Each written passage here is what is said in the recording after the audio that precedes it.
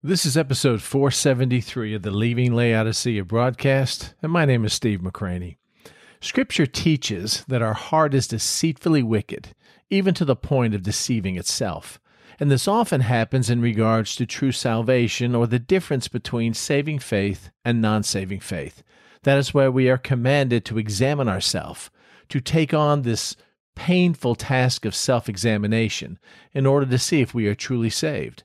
And often this self-examination can be quite revealing. 2 Corinthians 13:5 says, "Examine yourself as to whether you are in the faith. Test yourself. Do you not know yourselves that Jesus Christ is in you, unless indeed you are disqualified?" And that word disqualified means reprobates, or those not approved, or those who fail the test. Man, that stings. That hurts. So how are we to go about looking at our spiritual lives in light of Scripture? What questions do we ask ourselves? How is the process of self-examination and salvation accomplished? And how can we know truly that we are saved and not disqualified? All that is found in 1 John. 1 John lays out for us 12 questions that show us whether or not we are truly saved. And today, we're going to look at each of those questions in detail. So join with me as we learn how to leave Laodicea behind.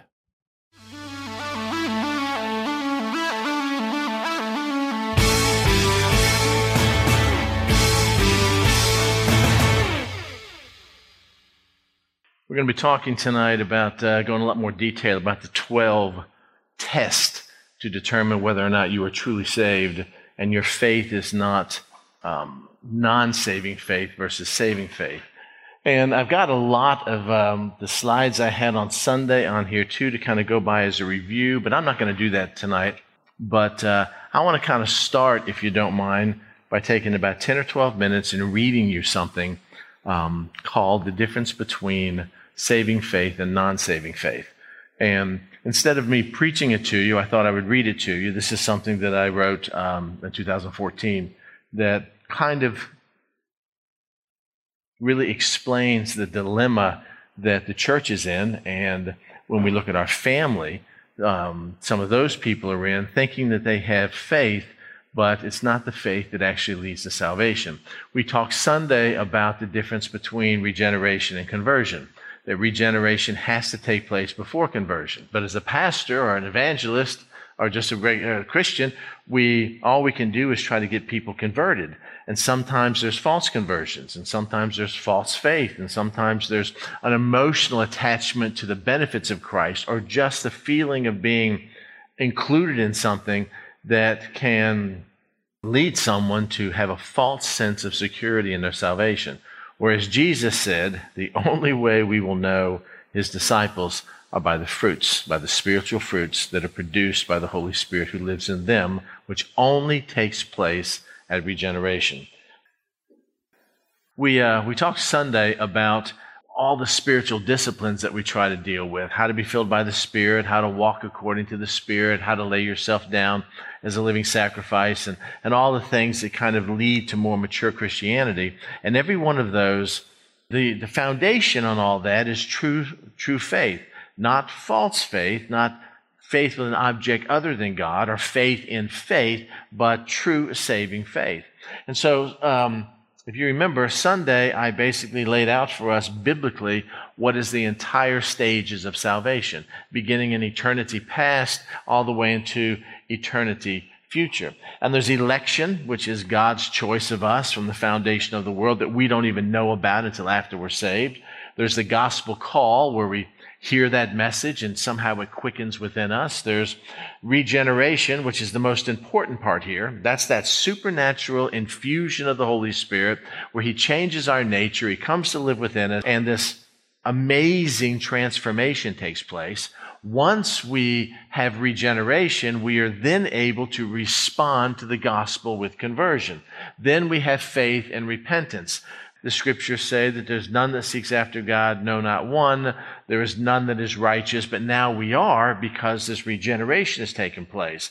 And once our free will with conversion, faith, and repentance is meshed together with God's sovereign act of regeneration, then justification takes place, where God in his sovereignty looks at us and realizes that we have accepted Christ on his terms, we have exercised saving faith, we have repented of our sins, and so therefore he declares us as if we have not sinned. He declares us just or righteous in his sight, not because of our righteousness, but because of the imputed righteousness we have received from Christ.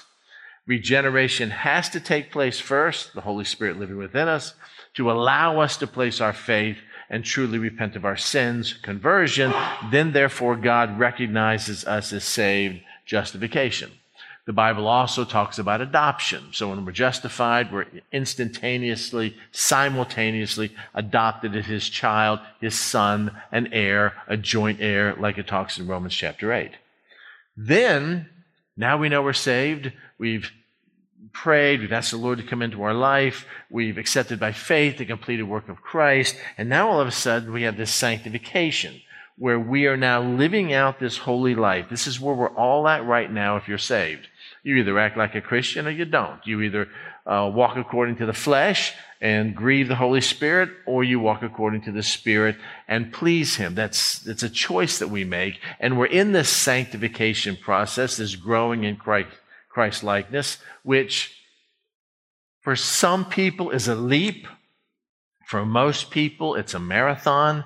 It's a couple steps forward and maybe one or two steps back, just like a baby learning how to walk. But the ultimate goal is this infant in Christ who's now a baby will someday become an Olympic runner. It just takes time.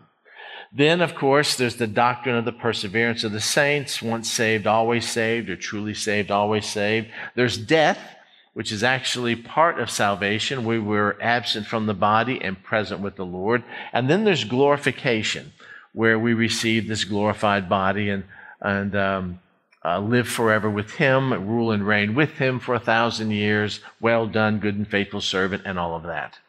In this chain of salvation, there are some things God does that we have no part in. This is God's sovereign act. Election. He chose you and I before the foundation of the world for no other reason than his good pleasure. I wanted to.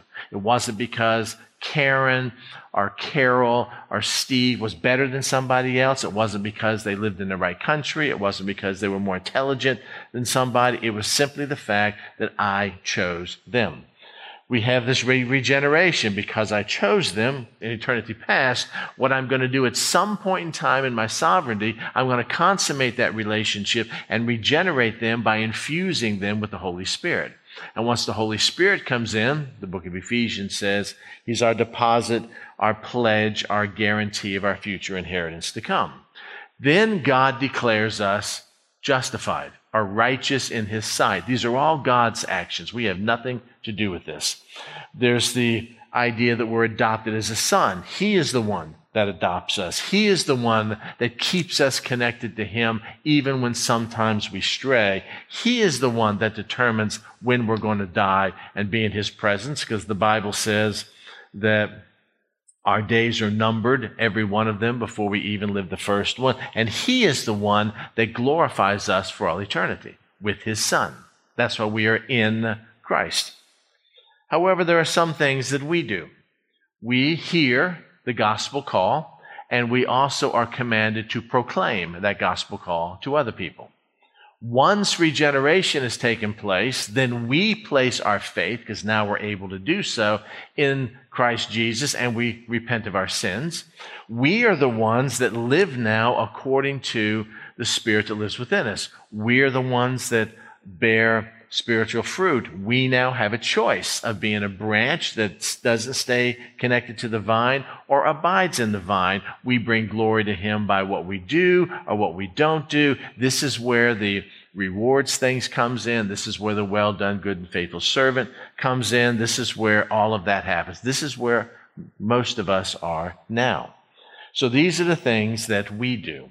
The regeneration and justification, the infusion of the Holy Spirit and being declared righteous and being saved are God's actions. But the one between that is conversion, where we choose to place our faith in him only because now we can. And this is where it gets confusing. Because if regeneration doesn't take place first, then the conversion is just something fleshly. The conversion is, I want to be a Shriner. I want to join some sort of club. I want to adopt the philosophy of some great leader in the past. And, I want to adopt some set of morals or ethics or stuff of that nature because it's something that I've done, but it does not lead to justification, and it will never produce sanctification. So what we're going to talk about is the difference between regeneration and conversion. So I talked about that on Sunday, and I'm just going to click through these. The idea is the fact that one of the reasons why we can know that we are regenerated and not just converted is because of spiritual fruits. Jesus said, "Why do you call me Lord, Lord, and not do the things that I tell you to do? Many will come to me in that day and say things that are so spiritual, we don't even say those things. We've cast out demons in your name. We've done mighty miracles and works in your name, but I never knew you because there was no fruit, you who practice lawlessness." And so in the stages of salvation, justification is a declared act of God where he says we are righteous. And it always follows a changed life, except in the Laodicean church age in which we live. In the church age in which we live, the church now accepts only your profession. And if you say you're a Christian, even if you were 8 years old at Vacation Bible School, and you were emotional and you cried and you got the little Bible and a star by your name, and then lived the next 75 years profaning God, your mama is still going to believe you're saved because of your profession. It has nothing to do with your words. The words only matter conversion if regeneration has taken place first. Is that clear with everybody? It's a vital truth, one I struggled with for years.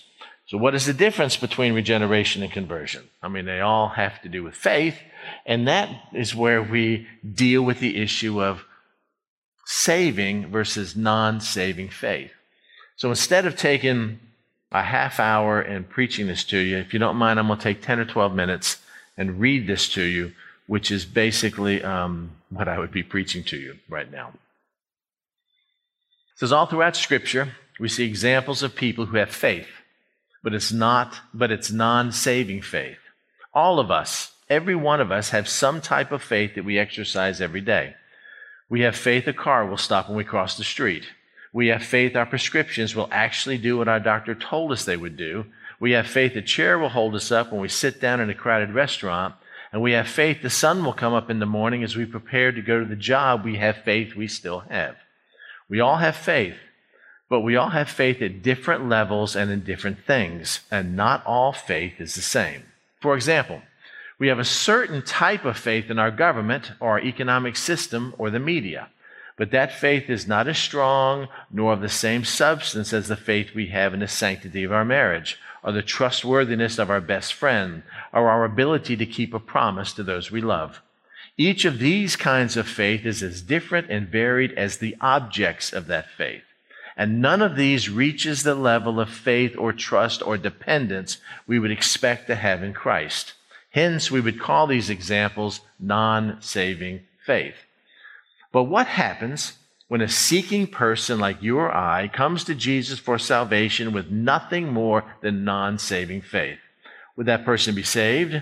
Or would they be deceived into thinking what faith they had, bordering on intellectual curiosity, was sufficient for salvation? The Scriptures repeatedly warn about the deception of non-saving faith. In the parable of the sower, which we went over some on Sunday, 75% of the seed sown did not lead to salvation. Those who sowed in shallow soil and in thorny soil were deceived into thinking mere growth without corresponding fruit equates to salvation. Or to put it another way, faith without corresponding fruit leads to salvation, and the Scriptures clearly state they don't. Additionally, the Scriptures talk about having a form of godliness but denying its power, and from such people turn away. We see people like Hymenaeus and Alexander, both lost, serving as prominent members of the church. There are those who come to a wedding feast dressed in clothes of their own righteousness. The end result? They were bound hand and foot and cast into outer darkness where there'll be weeping and gnashing of teeth. We have the warning from the Lord about the wide road that leads to destruction and the narrow gate that leads to life. And in the book of Hebrews, there are those who were, quote, once enlightened and have tasted of the heavenly gift, but never fully drank of the living waters of salvation. Remember, Jesus said he did not come to bring peace on earth, but a sword, and a man's enemies will be those of his own household. How?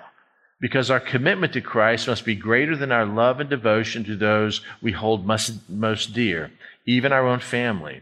Jesus, when asked, "Who is my mother and who are my brothers?" he said of his own family, "For whoever does the will of my Father in heaven is my brother and sister and mother."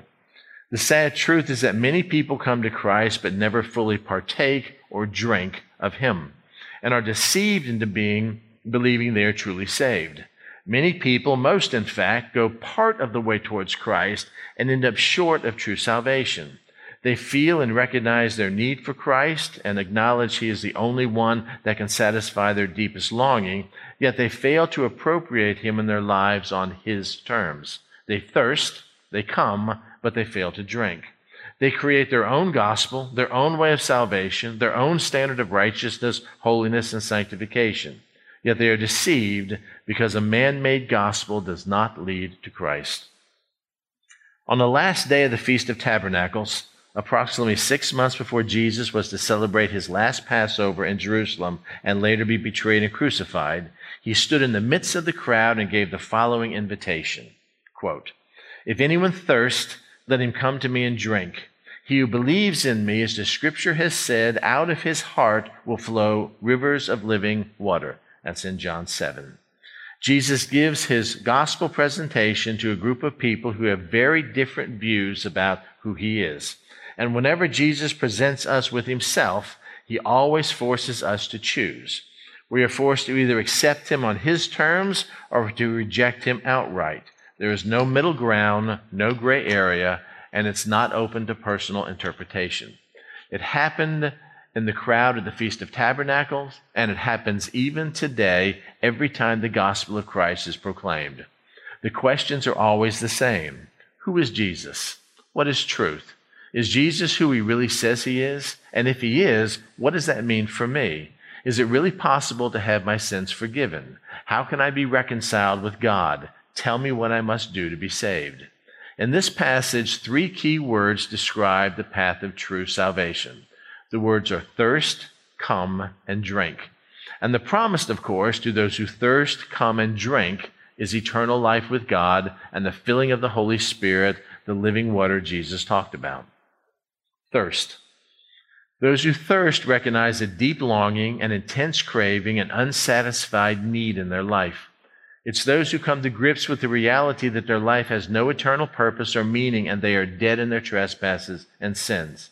They instinctively perceive there is more to life than what they're experiencing, and therefore they try to fill the void they feel with all sorts of carnal sensations: sex, drugs, food, false religions and philosophies, immoral relationships, pride, selfishness, arrogance, until they finally admit only Jesus can bring light into their darkness. Come. When the personal longings become unbearable and the promise of redemption seems so alluring, so captivating and enticing, many come to Jesus for what he promises to offer. These understood who Jesus claimed to be, the exalted Son of God, the Messiah, the Christ, the Lord, and they understand what he has done for them, redeeming them from the penalty of the power of sin by dying for them on the cross. What they know and understand about Jesus is true. The problem, however, is what they do with that truth. In other words, there is more to salvation than simply coming to Jesus. You can't just come and receive him on your own terms as some sort of trade or barter transaction. You must enter through the narrow gate on his terms, and his terms are not open to negotiation. His terms are all or nothing, total commitment, his life for yours. He doesn't come to make us better or to enhance certain aspects of our life. No, he comes to put us to death and raises us to life again in his image as his child to do his will and not our own. He is the Lord, the sovereign one, God Almighty, and we are now voluntary slaves, bond slaves of his. Remember the words from Romans 10:9, that if you confess with your mouth the Lord Jesus and believe in your heart God raised him from the dead, you will be saved. Note, it's Jesus as Lord and nothing else. You cannot come to Jesus as Savior only. He is Savior only because he is Lord. Most people never make it that far. They never move past simply coming to Jesus, and they never progress to true salvation. Most view Jesus as an enlightened master, a great teacher, or supreme moral example for all mankind, but never as Lord. They fail to take him at his word or count the cost of salvation and give their lives to him in abject submission and humility. They want what he can do for them to make their life better, but they do not want him as their Lord.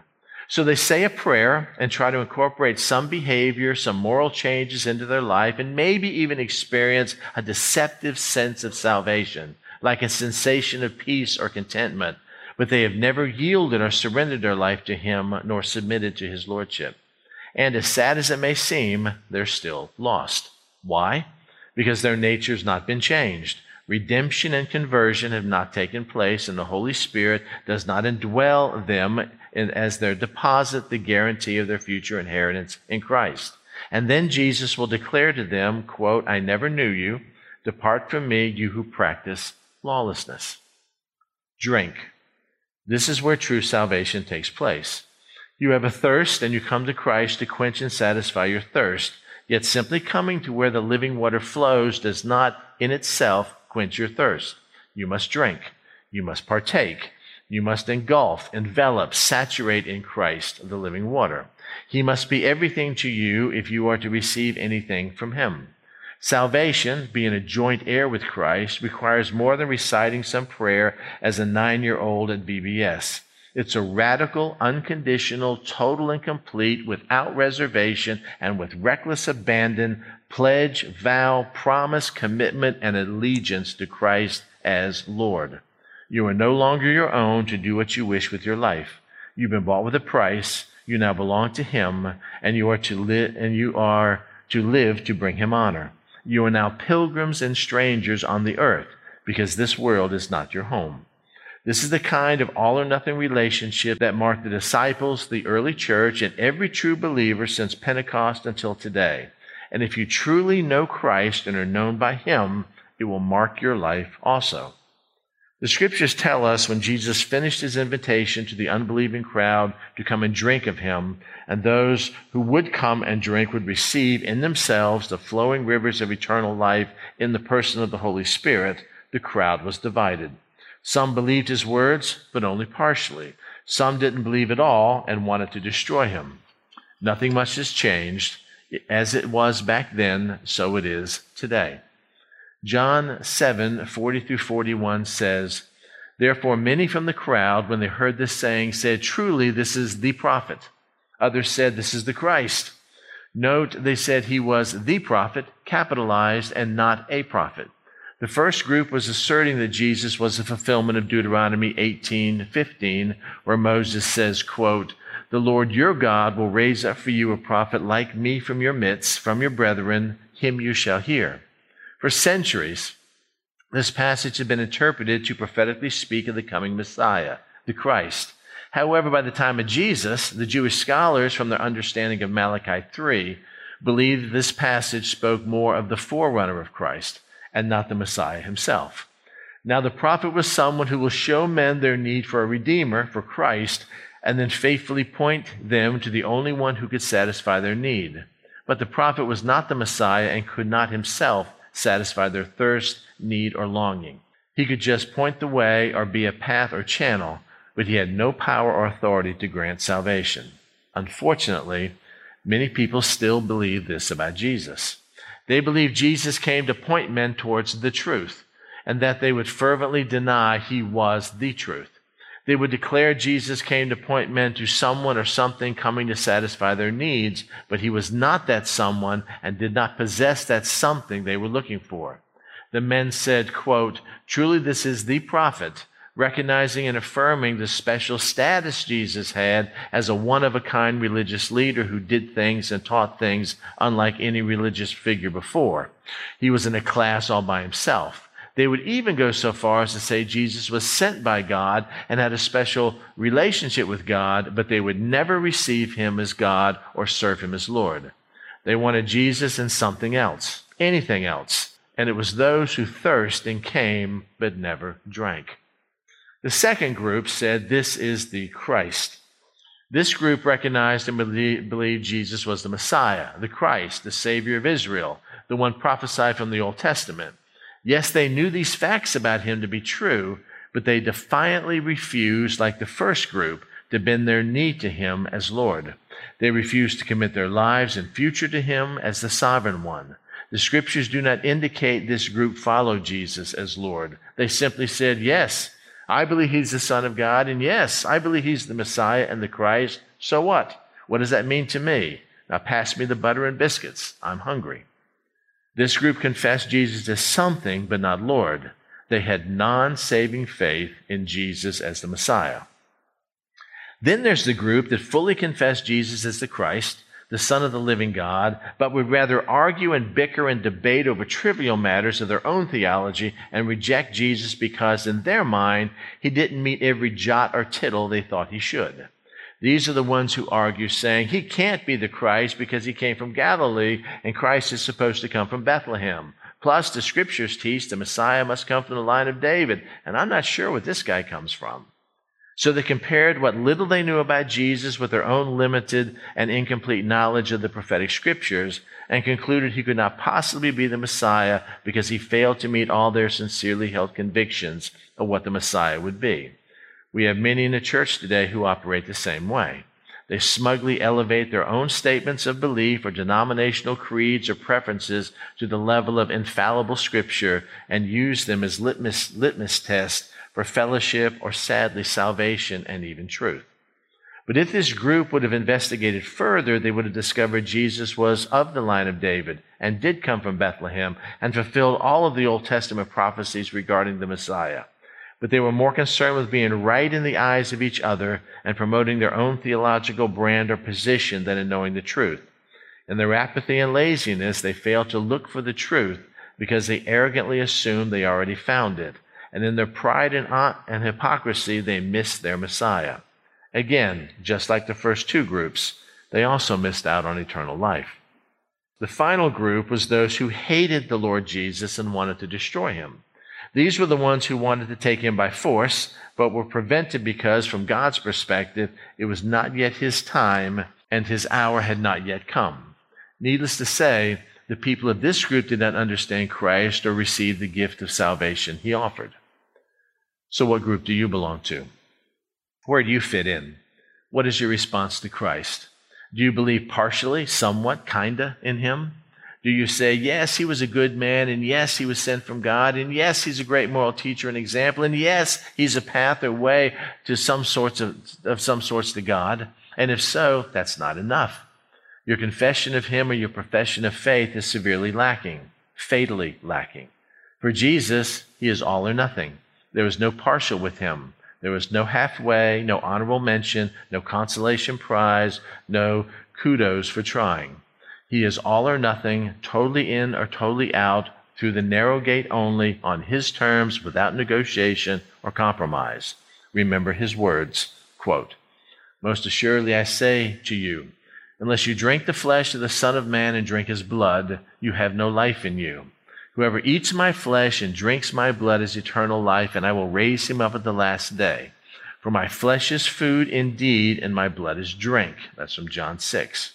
Or in other words, Jesus gives eternal life to those who ingest him into the core of their very being, as their strength, source of daily nourishment, their very substance. Jesus did not come to make us better or to enhance or improve our fallen lives. He came to make us new, to put the old man to death and to raise the new man to life with him. And what kind of life does he promise? It's beyond anything you can ask or think. He offers a peace that surpasses all understanding. And he promises we will be children of God, and if children, then heirs, and if heirs, then joint heirs with Christ. Just think, all that Christ is and all he possesses becomes ours as a joint heir with him. When, and here's the requirement, we give all that we are to him. This promise belongs to those who exercise real, genuine, saving faith in the completed work of Christ. One final thought.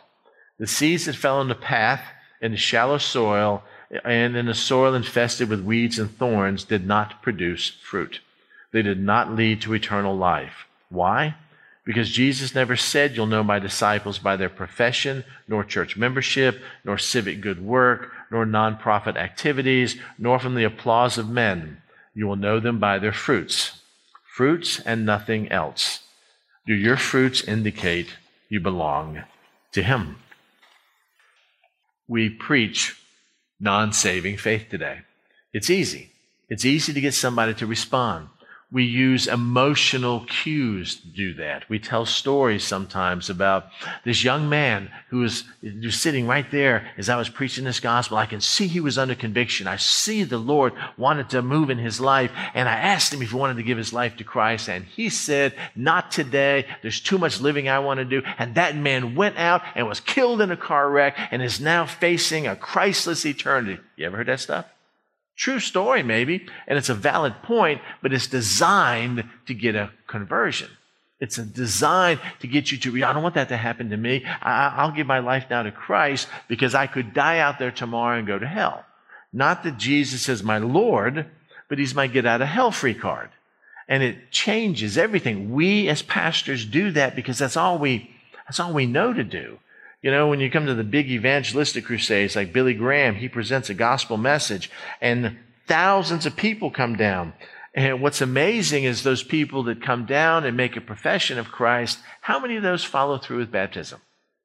Just even simple baptism. Small percentage of those. They come to Christ, and some of them are genuinely saved, but a lot of them come to Christ. They're now inoculated to the truth because they think they have a relationship with Christ because they made a confession and a conversion without regeneration. But regeneration comes when you submit yourself on His terms to the Lordship of Christ. It's exactly what happened to me. The time I was 12 to the time I was 28, I wanted Christ on my terms. Who wouldn't want a Savior? I mean, like, how crazy is that? God Almighty lives within us. He's going to protect us, and I've got this place in heaven, and my future's assured. Who wouldn't want that? But who wants a Lord? Who wants somebody to call your shots? Who wants somebody to tell you what to do? Who wants somebody that is going to give you marching instructions? Man, that flies in the face of everything we are in this culture. And so therefore, it's much easier to preach Jesus as Savior, pushing for conversion, rather than Jesus as Lord and praying for regeneration. Make sense? Now, Jesus knew that. And so therefore, He gave the parable of the sower that we talked about on Sunday. And then Paul talks about the fact, even to those people who have been committed to Christ for a long time, that you need to examine yourself. I mean, he's not saying this to lost people. Everybody, Steve, you need to examine yourself. I've been a preacher for, better over half my life. Why do I need to examine? You need to examine yourself. About what? Whether or not you are in the faith. Well, how do I do that? How do I examine myself? Well, you test yourself. Ask yourself some questions. Take the book of 1 John, and he lays out for us 12 tests that we can see by our answer, and we'll know for certain whether or not we are truly saved. Do you not know yourself that is Christ in you? Unless indeed you are disqualified. I'm a phony. I have this false sense of salvation. It doesn't mean that I know I'm lost and I'm faking it. It means that I think I'm saved because I was sold a bill of goods that doesn't lead to true salvation. Just say this prayer and say you're sorry for your sins and believe Jesus Christ died on the cross for your sins. All those things that Satan would freely do. But the one thing Satan will never do is bend his knee to submission to the Lord Jesus Christ, which is the one thing that is required. Unless indeed you are disqualified, which means a reprobate, those not approved, are those who fail the test. Briefly, I shared with you on Sunday that this book of 1 John is incredible. You find all these by this you know, and by this you know, and here's the purpose of this, and here's why I just shared that. It's like I'm giving you a teaching and telling you why. And at the end of it, in 1 John 5:13, he almost tells us exactly why he wrote this gospel. And there are underlying tenets in here about standing against Gnosticism and heresies and stuff of that nature, making sure people aren't being led astray by false doctrines during his day. But he says this, these things, now that's up to this point, these things I have written to you, not to everybody, but you who believe in the name of the Son of God. Well, I believe in the name of the Son of God. Well, what does that even mean? I believe in his authority. I believe in his lordship. I come in the King's name, which means I'm coming in his authority as his emissary. Why? That I may know that I have eternal life.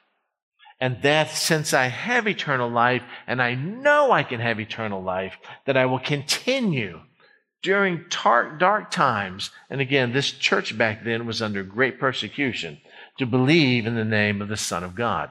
To put it another way, that you will know that you're saved, and you will continue to prove that you're saved, to pass the test, so others will people will see that you're saved by bearing spiritual fruit that the Holy Spirit produces in you. And so if you take 1 John 5:13 and you say, obviously this was some purpose of him writing the book, I mean, there's many different tenets here, but this is some overlying purpose, then we should be able to find these tests, to test yourself, and by understanding these things, to determine whether or not we are truly saved. And so I just read these to you on Sunday, and I would like to spend the rest of our time together going over these with you in detail. I want you to know that this is not me talking. This is not what I think. I don't even like some of these. This is what the Holy Spirit is saying. This is how the Holy Spirit lays out for us, that are signs, clear signs, that we are bearing spiritual fruit. When I preached on John 15 about bearing spiritual fruit, and only reason why we're alive is to bear fruit and all that kind of stuff, I had a couple people come up to me and go, well, how do I know? How do I know that I'm bearing that fruit? That's a great question. You will know because you see changed nature in you. Other people will see the fruit in you, because the fruit is something we can't do ourselves. Love, joy, peace, patience, long-suffering. I mean, come on. That flies against our flesh. But one of the ways that we will know that we're bearing this fruit, according to John, is by seeing how our life lines up with these questions. Here's the first one. Do you have fellowship with Christ, or do you enjoy fellowship with Christ and with his redeemed people? Before we look at it, I want you to go to 1 John chapter 1, verse 1. And I just want to read a couple of these verses to you to give you a flavor of what's happening here.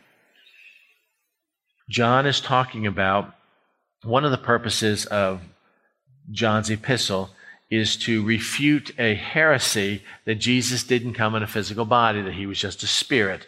There was a philosophy going around back then called Gnosticism, which basically said, it was from Greek theology or Greek philosophy, which basically said that spirit is good and flesh is bad.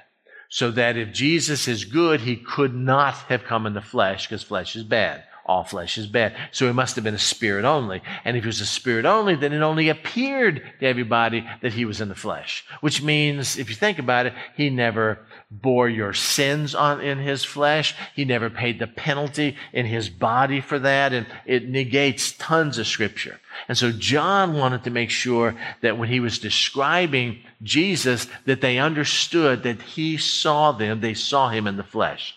So here's how he begins. Verse 1, that which was from the beginning, that which we have heard and we have seen with our eyes, and we have looked upon and our hands have handled concerning the Word of God, this tangible, physical Jesus Christ. The life was manifested, and we have seen and bear witness and declare to you that eternal life which was with the Father and was manifested to us. So this is what we're doing. We're laying out for you exactly what we've experienced with Christ. And here is the message that we want to give to you based on what we have seen and heard and declared from him. Verse 3. Here is the Christian life. Test number 1. That which we have seen and heard, we declare to you.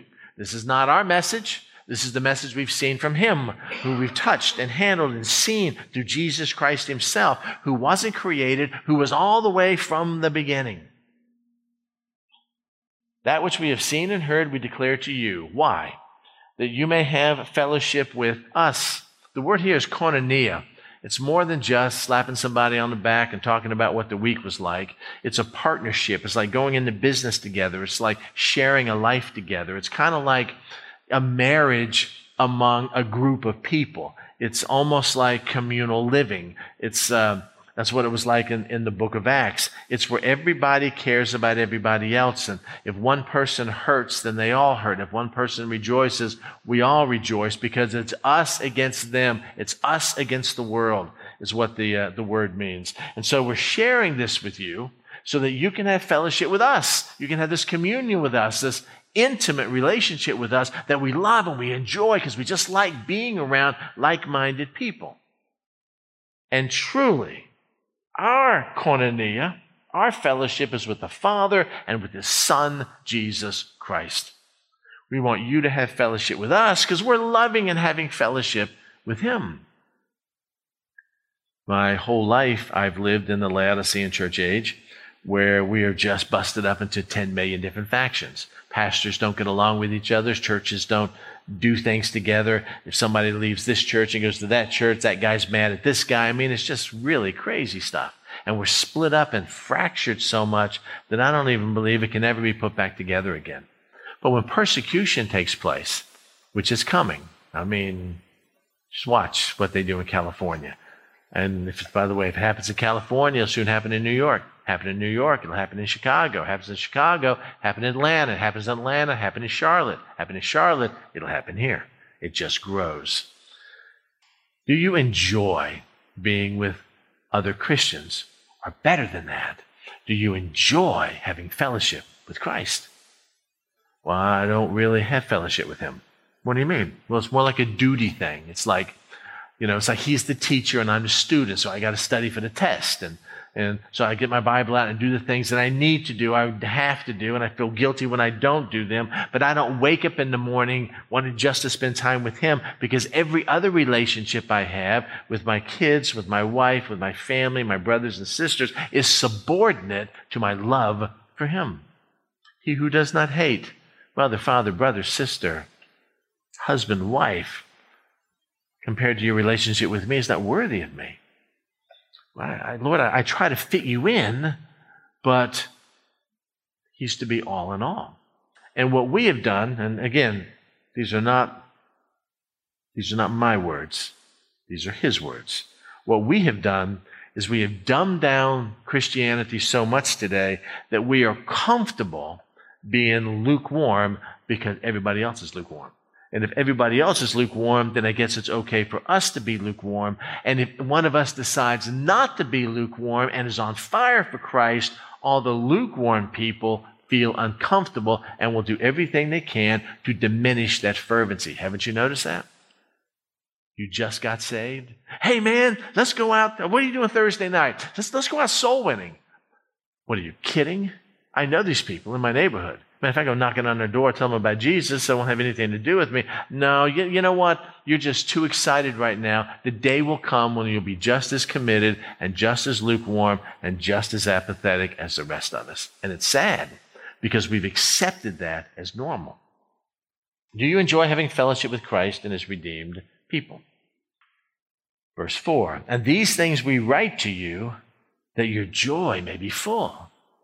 The joy of having fellowship with Christians and fellowship with each other. Fellowship with Christ. Verse 5, and this is the message which we have heard from Him, and we declare to you. This is not our message, this is Christ's message, that God is light, and in Him there is no darkness at all. We are to be in Christ. And God here is described as light. And that message didn't come from John. This is the message which we have heard from Christ.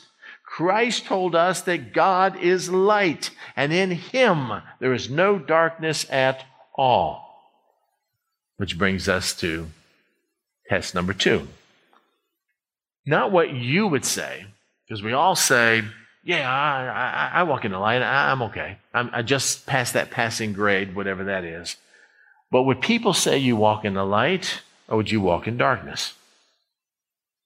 Verse number 6. If we say, this is just words now, if we say we have koinonia with him, we have partnership with him, we have fellowship with him, we have intimacy with him, that we're bound together like we abide in him. If we say that and make that proclamation, oh, I love Jesus, and yet our actions, we walk in darkness, we lie. Well, what do we lie about? We lie about having fellowship with him.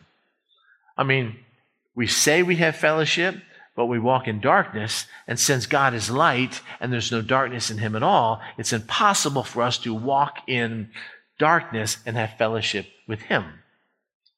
That we lie and we do not practice the truth.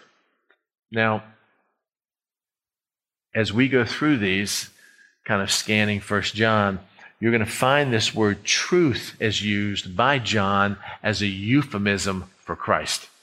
In other words, when it's talking about truth, it's Jesus, I am the way, the truth, and the life. So it talks about that we do not practice the truth. We're not practicing the life of Christ that was modeled by him. But, by contrast, if we walk in the light, well, sometimes I do. I mean, I'm working on it. It's just really hard because I got this business over here. I want to, save all my money, so I don't have time for anything else. Or I'm hoping my unsaved boyfriend or spouse will get saved, or everybody else is doing just whatever it is. If we walk in the light, I'm walking somewhat. Isn't that good enough? As he is in the light, and that light is from God. God is light. If I walk like Christ, as Christ walks in the light, then I will have fellowship with one another who also walk in the life, and the blood of Jesus Christ will cleanse us from all sins. Now look at this. The blood of Christ cleansing us from sins is what he does in salvation. That means you're saved. That's what Christ came to do. If the blood of Jesus Christ, his Son, cleanses me from all sins, it means God has looked at me being justified, which means I've already gone through conversion where I placed my faith in him because the regeneration has taken place, and God's allowed me to do that because he chose me from the foundation of the world.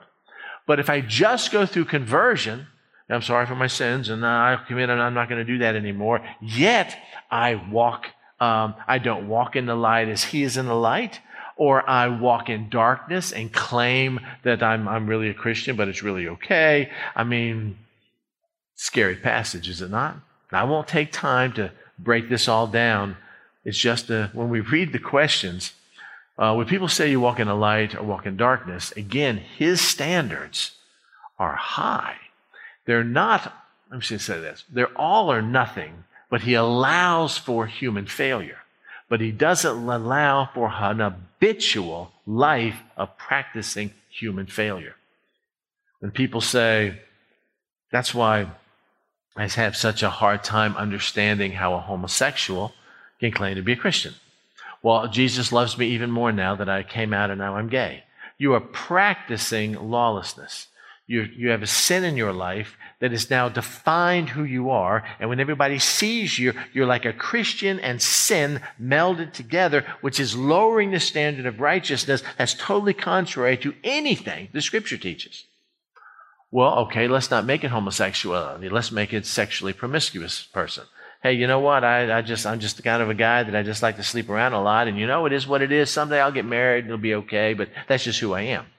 So you're a Christian fornicator, or you're a Christian adulterer, or you're a Christian murderer, because I believe in abortion, or you're a Christian thief. I mean, the fact is what we're doing now is we're melding the character of Christ by claiming that's just who I am and he's okay with it because he made me that way with Christ and devaluing his nature. If we say we have fellowship with him and walk in darkness, we lie about having fellowship with him. We don't. We don't even know what that's like. And we do not practice him. We do not allow him to move in us. But if we walk in the light, like he's in the light, because that's what we're doing, we're emulating Christ, then we'll have fellowship with those people who are truly Christians, with one another. And God, Christ saves us. We know that we're saved. We have that confidence, knowing that regeneration has taken place, because no one just converted and still lost can do this. Make sense? Verse number, where would I leave off? Verse number 7. But if we walk in the light as he is in the light, we have fellowship with one another, and the blood of Jesus Christ cleanses us from all our sins. Verse number 8.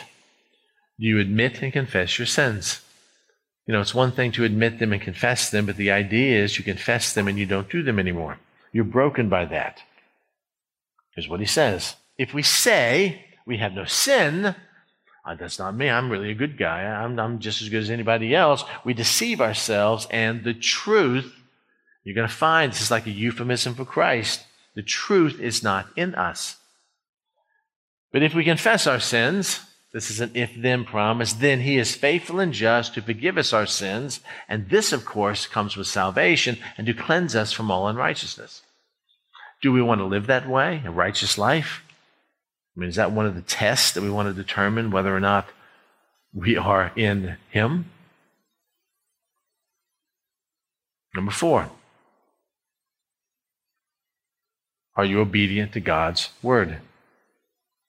Obedient to God's word. Look at chapter 2, verse 1. My little children, these things I write to you that you may not sin. And if anyone sins, although I'm writing to you so you won't, we have an advocate with the Father, Jesus Christ the righteous. Who's the advocate with the Father? Jesus Christ the righteous. And he himself, Jesus Christ, is a propitiation, the satisfactory payment of our sins, and not only for ours, but also for the whole world. The word advocate is the very same word that John uses in John 14, beginning in verse 16, that is translated the helper, talking about the Holy Spirit. Jesus is our advocate with the Father, and John uses that very same word to describe and identify the Holy Spirit as our helper, to allow us to live a righteous life. I could spend some time developing that, but we're going to move on, because we want to know if we're obedient to God's word, which is verse number 3. Now, as you go through the book of John, actually as you go through Scripture, you will find that one of the words that has really arrested me for over a decade is the word no.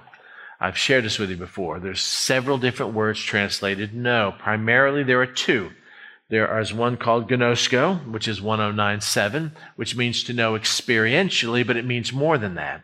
It means to place your favor upon, to love, to choose, to adore. Joseph did not know his wife Mary until after Jesus was born. Well, that's a euphemism for a sexual relationship. He kept her a virgin. So that means a lot more than just cognitively know. Jesus, I know my sheep, and my sheep hear my voice. And we find out that those belong to him. He loves them. He embraces them. So when we see the word gnosko, it means to experience this love and acceptance and embracing, and to share that ourselves. The other word for, that's 1097 in Strong's Concordance. The other word for no is edo. And that's just like the no we think of today. Oh, I know the answer to that. Well, how do you know? Well, I looked at it, and 7 plus 7 is 14. I know that. I haven't experienced that. It makes no impact on my life. I don't love that. I'm not accepted by that. But I know that. I know Donald Trump. Well, how well do you know him? Well, I said, I've seen him on television. I read his book. I know Donald Trump. I 1492 him. But Donald Trump Jr. gnoskos him.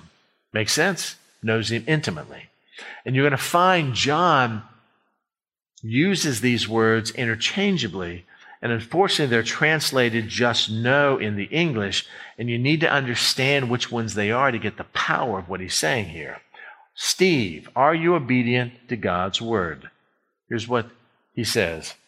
By this, what? Well, I'm going to tell you in just a second, but by this we know experientially. We know concretely. We know passionately. We know by acceptance. By this we know that we know him. Gnosko him.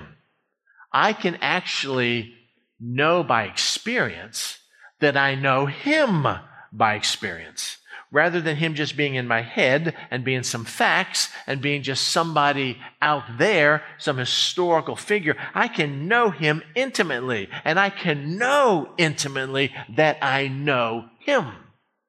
Well, how can you know that you intimately know Christ? By keeping his commandments. Golly, can't you do it easier than that? Can't it be something else? How about if I tithe 15%? No. If you really knew Christ, and you really knew who he was, and you really knew how much he loved us and how sovereign and holy and righteous God is, and that the Holy Spirit lives within us, not the graceful spirit or the loving spirit, but the Holy Spirit lives in us. If we really knew Christ, John says, you would keep his commandments. To what degree? Well, he who says, I intimately by experience know Christ, and does not keep his commandments, watch this. This is not being redundant, is a liar. I got that. I'm a liar. And the truth is not in him. Well, that's redundant. If I say that I know him and I don't keep his commandments, then yes, I'm a liar. But the reason why I'm a liar is because, again, John uses it as a euphemism for Christ, that the truth of Christ, the changing regeneration, the Holy Spirit is not in him. It doesn't happen that way. Does this mean that you will keep every one of his commands? No. We're all going to mess up. That's why we mess up and we pray and we ask for forgiveness, just like a little child stumbles and falls, and we pick them up and we praise them for how far they've gone, but we expect the next day or next week for them to actually move farther. If we have a 1-year-old baby who is learning how to run and walk, I don't know, they run and walk at 1, learning how to run and walk, we praise them for that. But if that same baby is learning how to run and walk at 20, they're handicapped. It's sad. It's not good. It works the same way in the spiritual life. He who says, I know him, and does not keep his commandments is a liar. Why? Because the truth of Christ, the Holy Spirit, is not in him. But whoever keeps his word, truly the love of God is perfected in him. So what are you saying? I'm saying by this, we know that we are, here's that phrase, in him. The phrase in him is a term that Paul used all the time.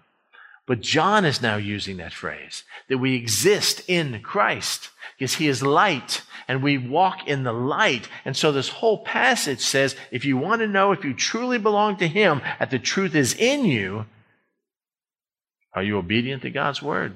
And if we're not, are there areas of our life that we're not, it would behoove us to take care of that tonight. Wouldn't you agree? Number 5. Does your life indicate your love of God rather than the world? Now, this is 1 John 2:15. This is a really scary verse. Really scary verse, especially for men. Look what it says here. Do not love, by the way, the word agape or agapeo, it's the difference between a noun and a verb. It means that altruistic kind of love. And the word for world here is cosmos. It doesn't mean the globe, the physical world. It means the world system. It means what the world praises and what the world condemns. It means what the world has to offer. It's our culture. It's our system. It's just the way we function. Do not love the world. Okay. I don't love the world system or the things in the world. Oh my gosh, that's everything. Do not love money. Do not love fame. Do not love possessions. Do not love your life. Do not love what other people will say about you. Do not love pleasure. Do not love the clothes that you have and the cars that you drive and how you lord your authority over other people or how things work out your way or your best life now or don't do anything in the world. Now all of a sudden it gets kind of scary. Do not love the world. We don't. Or the things of the world. As men, what do we spend most of our time doing? Making money. Making more money than we need, to buy a bigger house than we need, to go into more debt than we need, to drive nicer cars than we need, but we do it because we've earned it, we deserve it, and that's the way it should be. What do women spend most of their time doing? Raising children and taking care of the homes and stuff like that. Children that will someday have their own homes and these things of the world. Don't love any of those things. Again, the idea is more than God, ever. Why? Because if anyone loves the world, the agape of the Father is not where? In Him. One of these tests of salvation. It's true. I think about money all the time.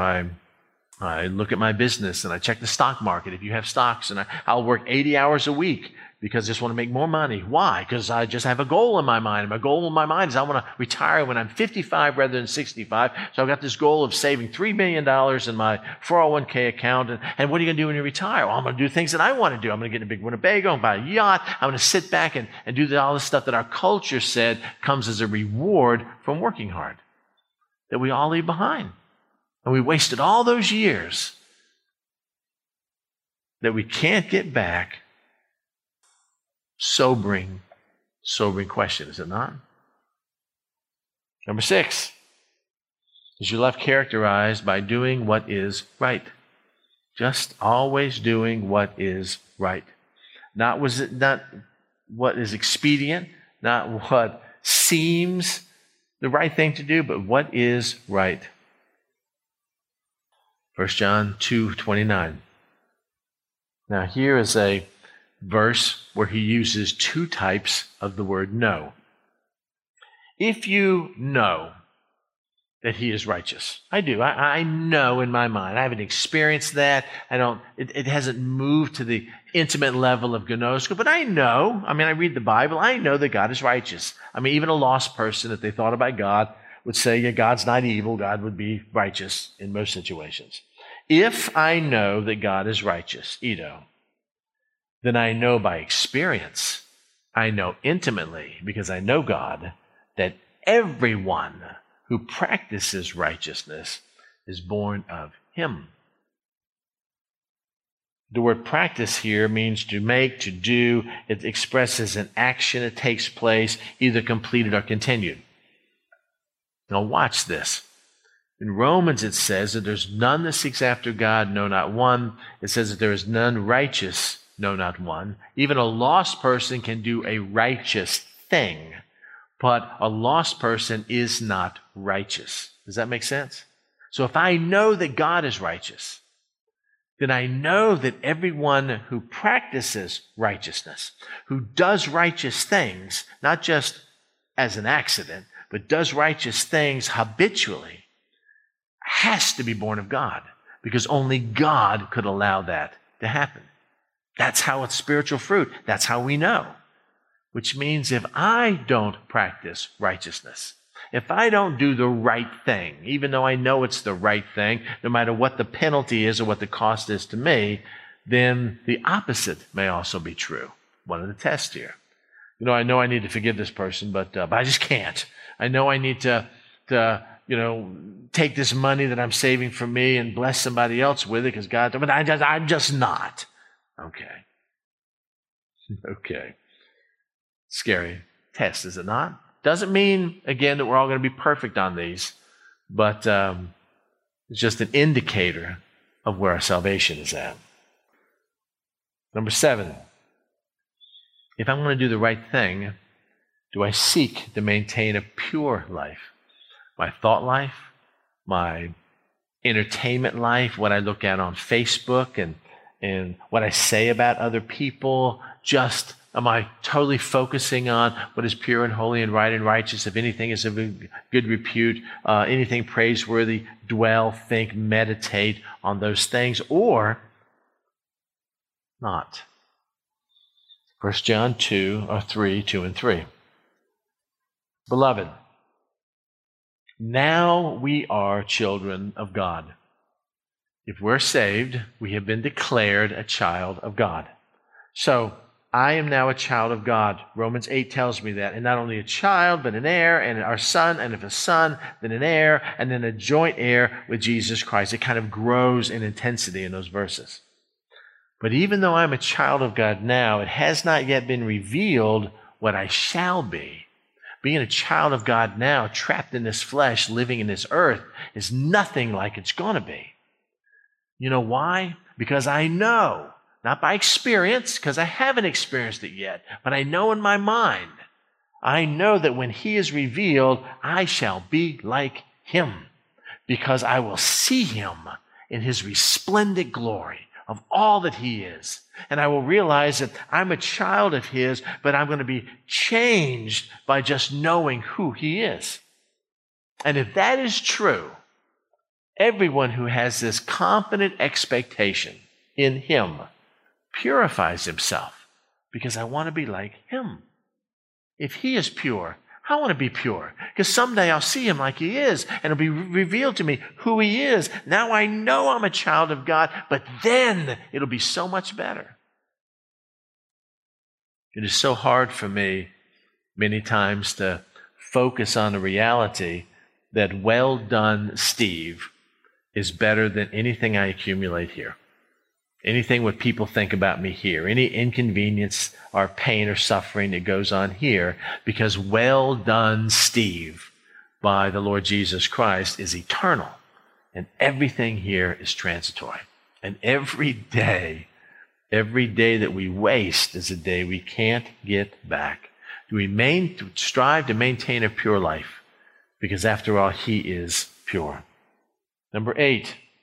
Do we see a decreasing pattern of sin in your life? Which means you're going to have sin in your life, but the idea it's less today than it was yesterday.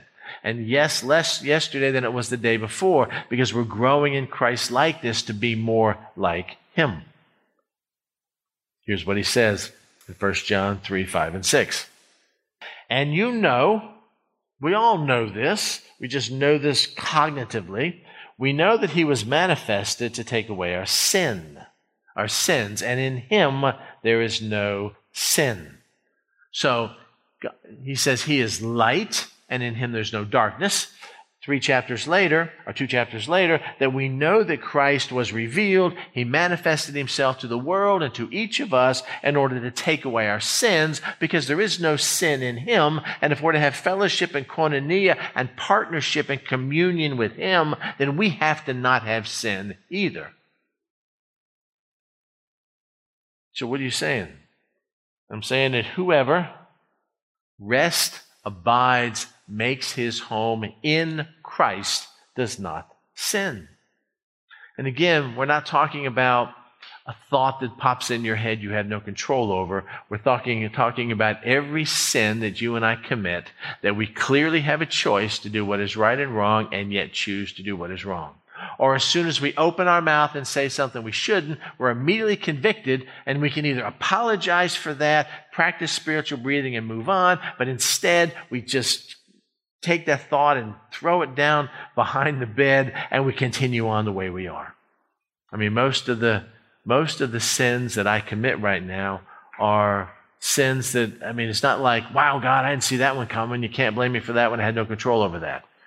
I know exactly what I'm doing. I know exactly the choices I'm making. I've weighed the balance here, and I'm willing to sacrifice in obedience with Christ for momentary pleasure or exalting my rights or doing something that I want to do, and then there's always a penalty to be paid for it. But the idea is the fact that sin that we struggle with should be decreasing as we get older, which means people my age, people older than me, those that have known Christ 10, 20, 30, 40, 50 years, should be almost like saints. They should be the kind of people that the young Christians look up to I want to be like you. Tell us how you got through all this kind of stuff. But instead, my experience has been that as we get older in Christ and quit work or retire or something of that nature, it all becomes about us, things that we want to do, and complaining all the time or not getting victory over something that we should have 30 years ago when someone who just got saved is struggling with it. And how are we supposed to tell them how we got victory when we're still struggling with it? Make sense? And you know that he was manifested to take away our sins, and in him there is no sin. And whoever abides in him does not sin. But whoever sins has neither seen him nor, here's gnosko, known him intimately. And again, we're talking about a habitual pattern of sin or certain areas of your life that you just flat refuse to give up. Here's the excuse I heard from a lady 20 years ago. Well, you know what? I know it's wrong, but when it boils up down here, when it gets to my throat, I can't stop it. It just comes out. That's an excuse for not controlling your tongue. And we've justified it by, oh, that's just the way you are. And we kind of laughed about it. And that's not cool. I'm kind of the same way. Number 9, you demonstrate a love for other Christians. Well, ones that I like. Ones that I don't like, no. I mean, it doesn't matter whether they're Christians or not. It's just if I like them, I love them. If I don't like them, I don't. And by the way, people who profess Christ can be the best or the worst people on the planet. Have you experienced that? 1 John 3:14. We know that we have passed from death to life. How? Because we love the brethren. I can know that I am no longer on my way to hell, that I have been redeemed, and that my future is secure in him, that I am truly saved because I love other Christians. Even Christians I don't disagree with, or I disagree with, even Christians that, I don't even understand their customs or their habits or stuff of that nature. That the kingdom of God is actually bigger than me. And the contrast is he who does not love his brother. First we go to brethren, the group, and now we're talking about individual brother here. He who does not, brother, rest, makes his home, abides in death. Of all the people on the planet, Christians should be the most loving. And one of the reasons why they're not is because we are selfish and narcissistic as believers, because it's part of our DNA and our culture, and because many of the people who claim to be Christians aren't. But the reality is that if you've ever had an opportunity to go to another country and see other Christians worship, it is shocking that I don't know anything about these people. They're doing stuff that we would never do. It makes no sense at all to me, and yet I'm to love them. And you do. I know I've shared this story before when I was in Haiti having this worship service. And gosh, it was hot outside. I had so much accounting work to do. And I came to the worship service and all these people came in from the hospital and had IV bags on top of their head. And they had a little praise band up there. I know I've shared the story with you. And this guy was going to play this little Casio organ. He had arthritis. It was so bad. His hands were just gnarled, and all he could do was just press on the keys with, this part of his hand. And that a guy with a guitar that couldn't play anything. And I'm thinking, this is going to be a train wreck. This is terrible. I can't believe I got to sit through this stuff. And all of a sudden, they started playing, and man, the power of God fell like I have never in my life, up to that day or since, experienced. It was shocking. And it was like God said, I don't care how it sounds. You, arrogant buffoon, make it all about you. But these people are worshiping me. And it just increased my love for them. And I know I've shared this with you. There was this 6-year-old kid sitting next to me, some Haitian boy, and he looked up at me, and he grabbed my hand, and he put it in his lap, and he just patted it and looked up at me like, you'll get it, Blanc. That's what they call this then. You'll get it.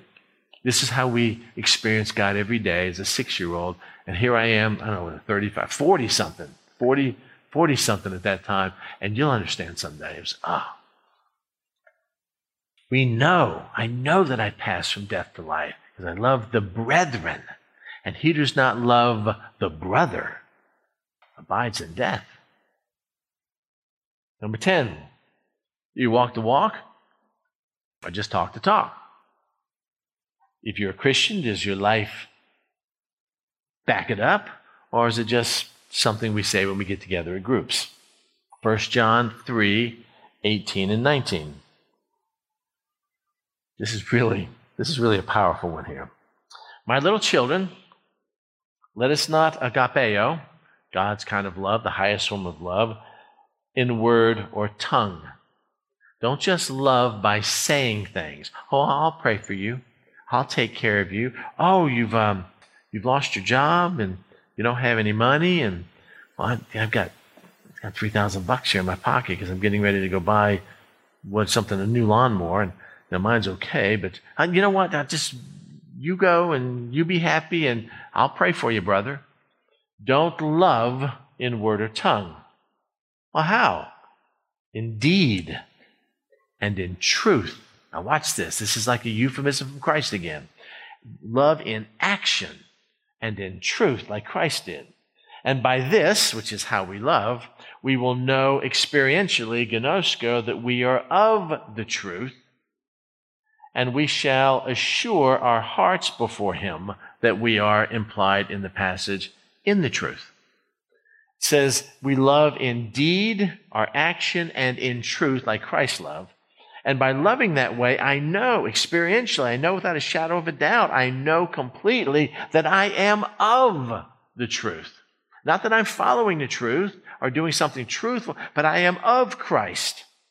And since I know I'm of Christ, I shall have confidence of my heart before him. Number 11, maintain a clear conscience. I know it's the right thing to do, and I know I should do it. I just don't want to do it. I just can't believe I'm doing this, and I've already lied to this person. I don't want to be around them anymore. And God, I know I promised you this, but would you just forgive me? Matter of fact, I don't even know if you're going to forgive me, so I'm not even going to talk to you anymore. Beloved, if our heart does not condemn us, here's a lesson in Greek. You notice that Greek word there? Katagonisko, gnosko? The latter part of that word is gnosko.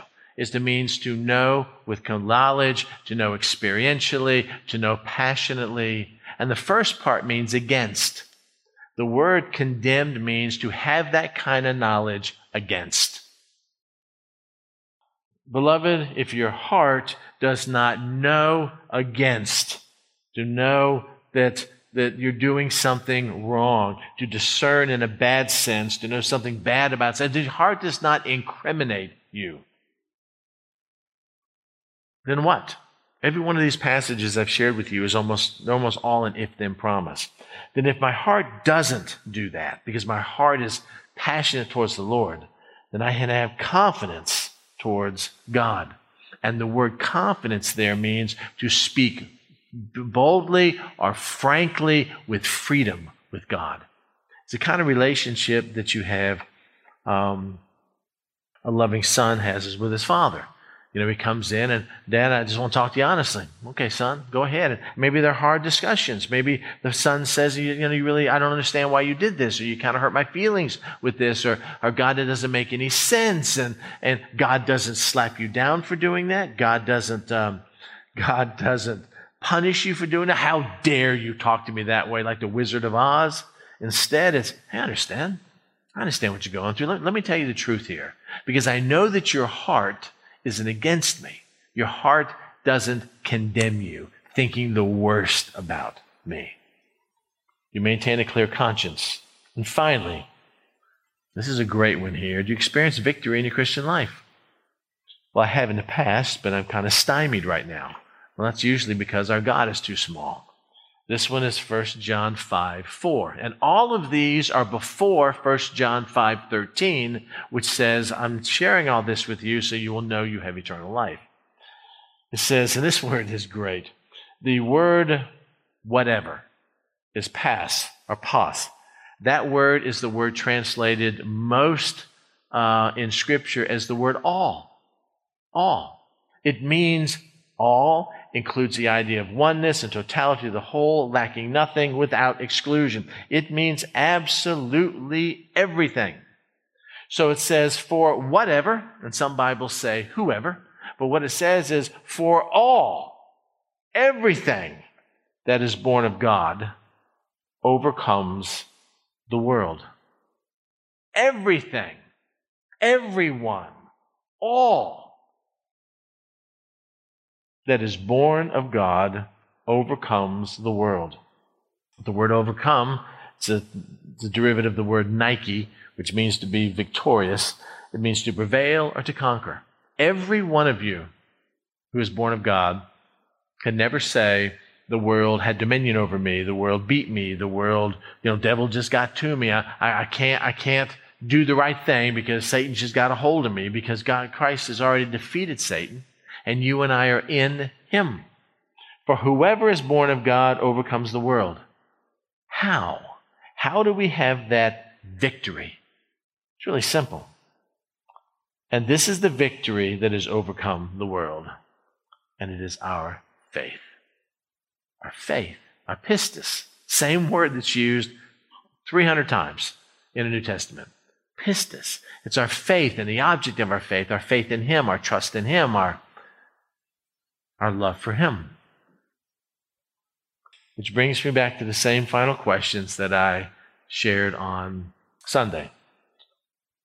Based on this, do you possess saving or non-saving faith? Well, I would like to say I'm 12 out of 12, but I'm not. I'm only 6 out of 12, and I know I have saving faith. I just need to work a little more on my sanctification. I need to trust him more. I need to have more victory, more. I don't know, maybe I'm 2 out of 12. And if you're 2 out of 12, you might want to consider looking at non-saving faith here. And if you claim to have saving faith, how do you know? A lot of these things we looked at says you will know by this. You will know by keeping my commandments. You will know by demonstrating love for other Christians. You will know by the victory that you have, by your clear conscience. Is that what you have?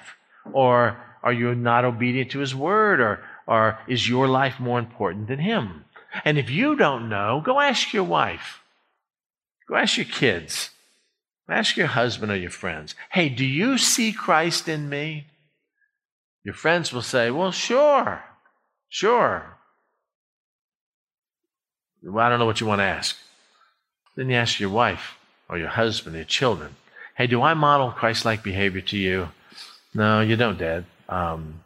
You talk really big stuff at church, but I've never seen you read your Bible, never seen you pray, never even prayed with us other than God is great, God is good. And you haven't been a spiritual leader in the house. You haven't done any of that kind of stuff. Gosh, then I need change. I need to do what is right. I need to focus on that. Can people tell by your life that it no longer belongs to you, but belongs to the Lord? And that's a scary one, isn't it? And that happens by just giving up things that don't matter to receive what does. And I'm telling you, I have by no means arrived at all. I'm very transparent with you, with my failures and stuff I struggle with, because we're all stumbling forward, to be more like Christ. But what he has is better than anything this world has. Anything this world has. Or, like many people who live in the Laodicean age, does our life sometimes reflect Christ and sometimes reflect our flesh? And if so, Jesus clearly spoke to people like that in Revelation chapter 3 that I read on Sunday, where he wishes you in one way or the other, but because we're nothing, because we're not hot or cold, it makes him sick. Completely. I have always viewed the church and my life in Christ like a football team. That we have a head coach, and our job is to prepare for the big game. And there's a big game out there, and we're fighting all the guys that are dressed in black. And those guys are Satan, and they want to do everything they can to destroy our life and defeat us on earth. And the fact is, I know that I'm going to spend forever with my coach, but how we play the game here on earth is of profound importance to give him glory. Let him win the Super Bowl. Let him coach his team. Everybody's got a position. Everybody does. I may be a tight end, or I may be a guard, or I may be just a water boy. It doesn't really matter. Everybody has a position. And it's the head coach's job to put us wherever he thinks we're going to be the best. But everybody has to work together, because if the offensive line doesn't block, then it doesn't matter who your running back is, they're not going to make it to the line of scrimmage. Everybody has to do their job. And if you don't do your job, he pulls you out and he sits you on the bench for more coaching and for more instruction and more practice and puts somebody else in there. And the goal in the Christian life is to be playing, to be on the field, to be first string. And the guys that are first string are the guys that show up at practice early and they do double the exercise that the conditioning coach gives you, and they study the playbook when they could be watching television, and they're absolutely consumed with wanting to please the coach and play the game. Know what I mean? If you're injured, they take you off the field and they bandage you up until you're healthy again. Maybe you've had a terrible setback in your life or your faith has been assaulted, and they put you back in, and that's the goal. Whether you're the water boy or whether you're the guy next to the coach with the clipboard or whether you're the quarterback, it doesn't matter because the coach gets all the glory. You and I played on a football team. I mean, you guys remember playing football in high school and junior high and all that kind of stuff. I mean, none of us was satisfied sitting on the bench. None. And if you were, why are you even out there? Getting sweaty with a bunch of guys, having a shower with men. I hate that. Why would you even do that kind of stuff unless it was for a cause greater than yourself? And so I've had quite a few conversations with the head coach when he has benched me or he's called me off the field or I have said, can you put me in? And his response is, you're not ready yet because I've slacked off at practice. And when we slack off at practice, why would we expect to play? And so I want to encourage you as we go through these. If you look at these and you realize you may have non-saving faith, you can take care of that tonight. That's no big deal. The fact that you're even here and you want to hear about that is an indication that you're called and elected. All we have to do is accept him on his terms. You wouldn't be here if God hadn't placed that God-shaped heart in you that only he can fill. But if you're going over these like happened to me and I see that I'm lacking in some of those areas, then we need to be more committed to the coach, be more committed to the game, and say no to the other things that everybody else is doing that's not playing because we want to be able to wear the letter. That's old high school stuff. Wear the letter at the end of the game. Well, I didn't share this with you for you to be condemned. I shared this with you to be encouraged because 1 John tells us exactly what we need to do to be pleasing to him. Let me pray.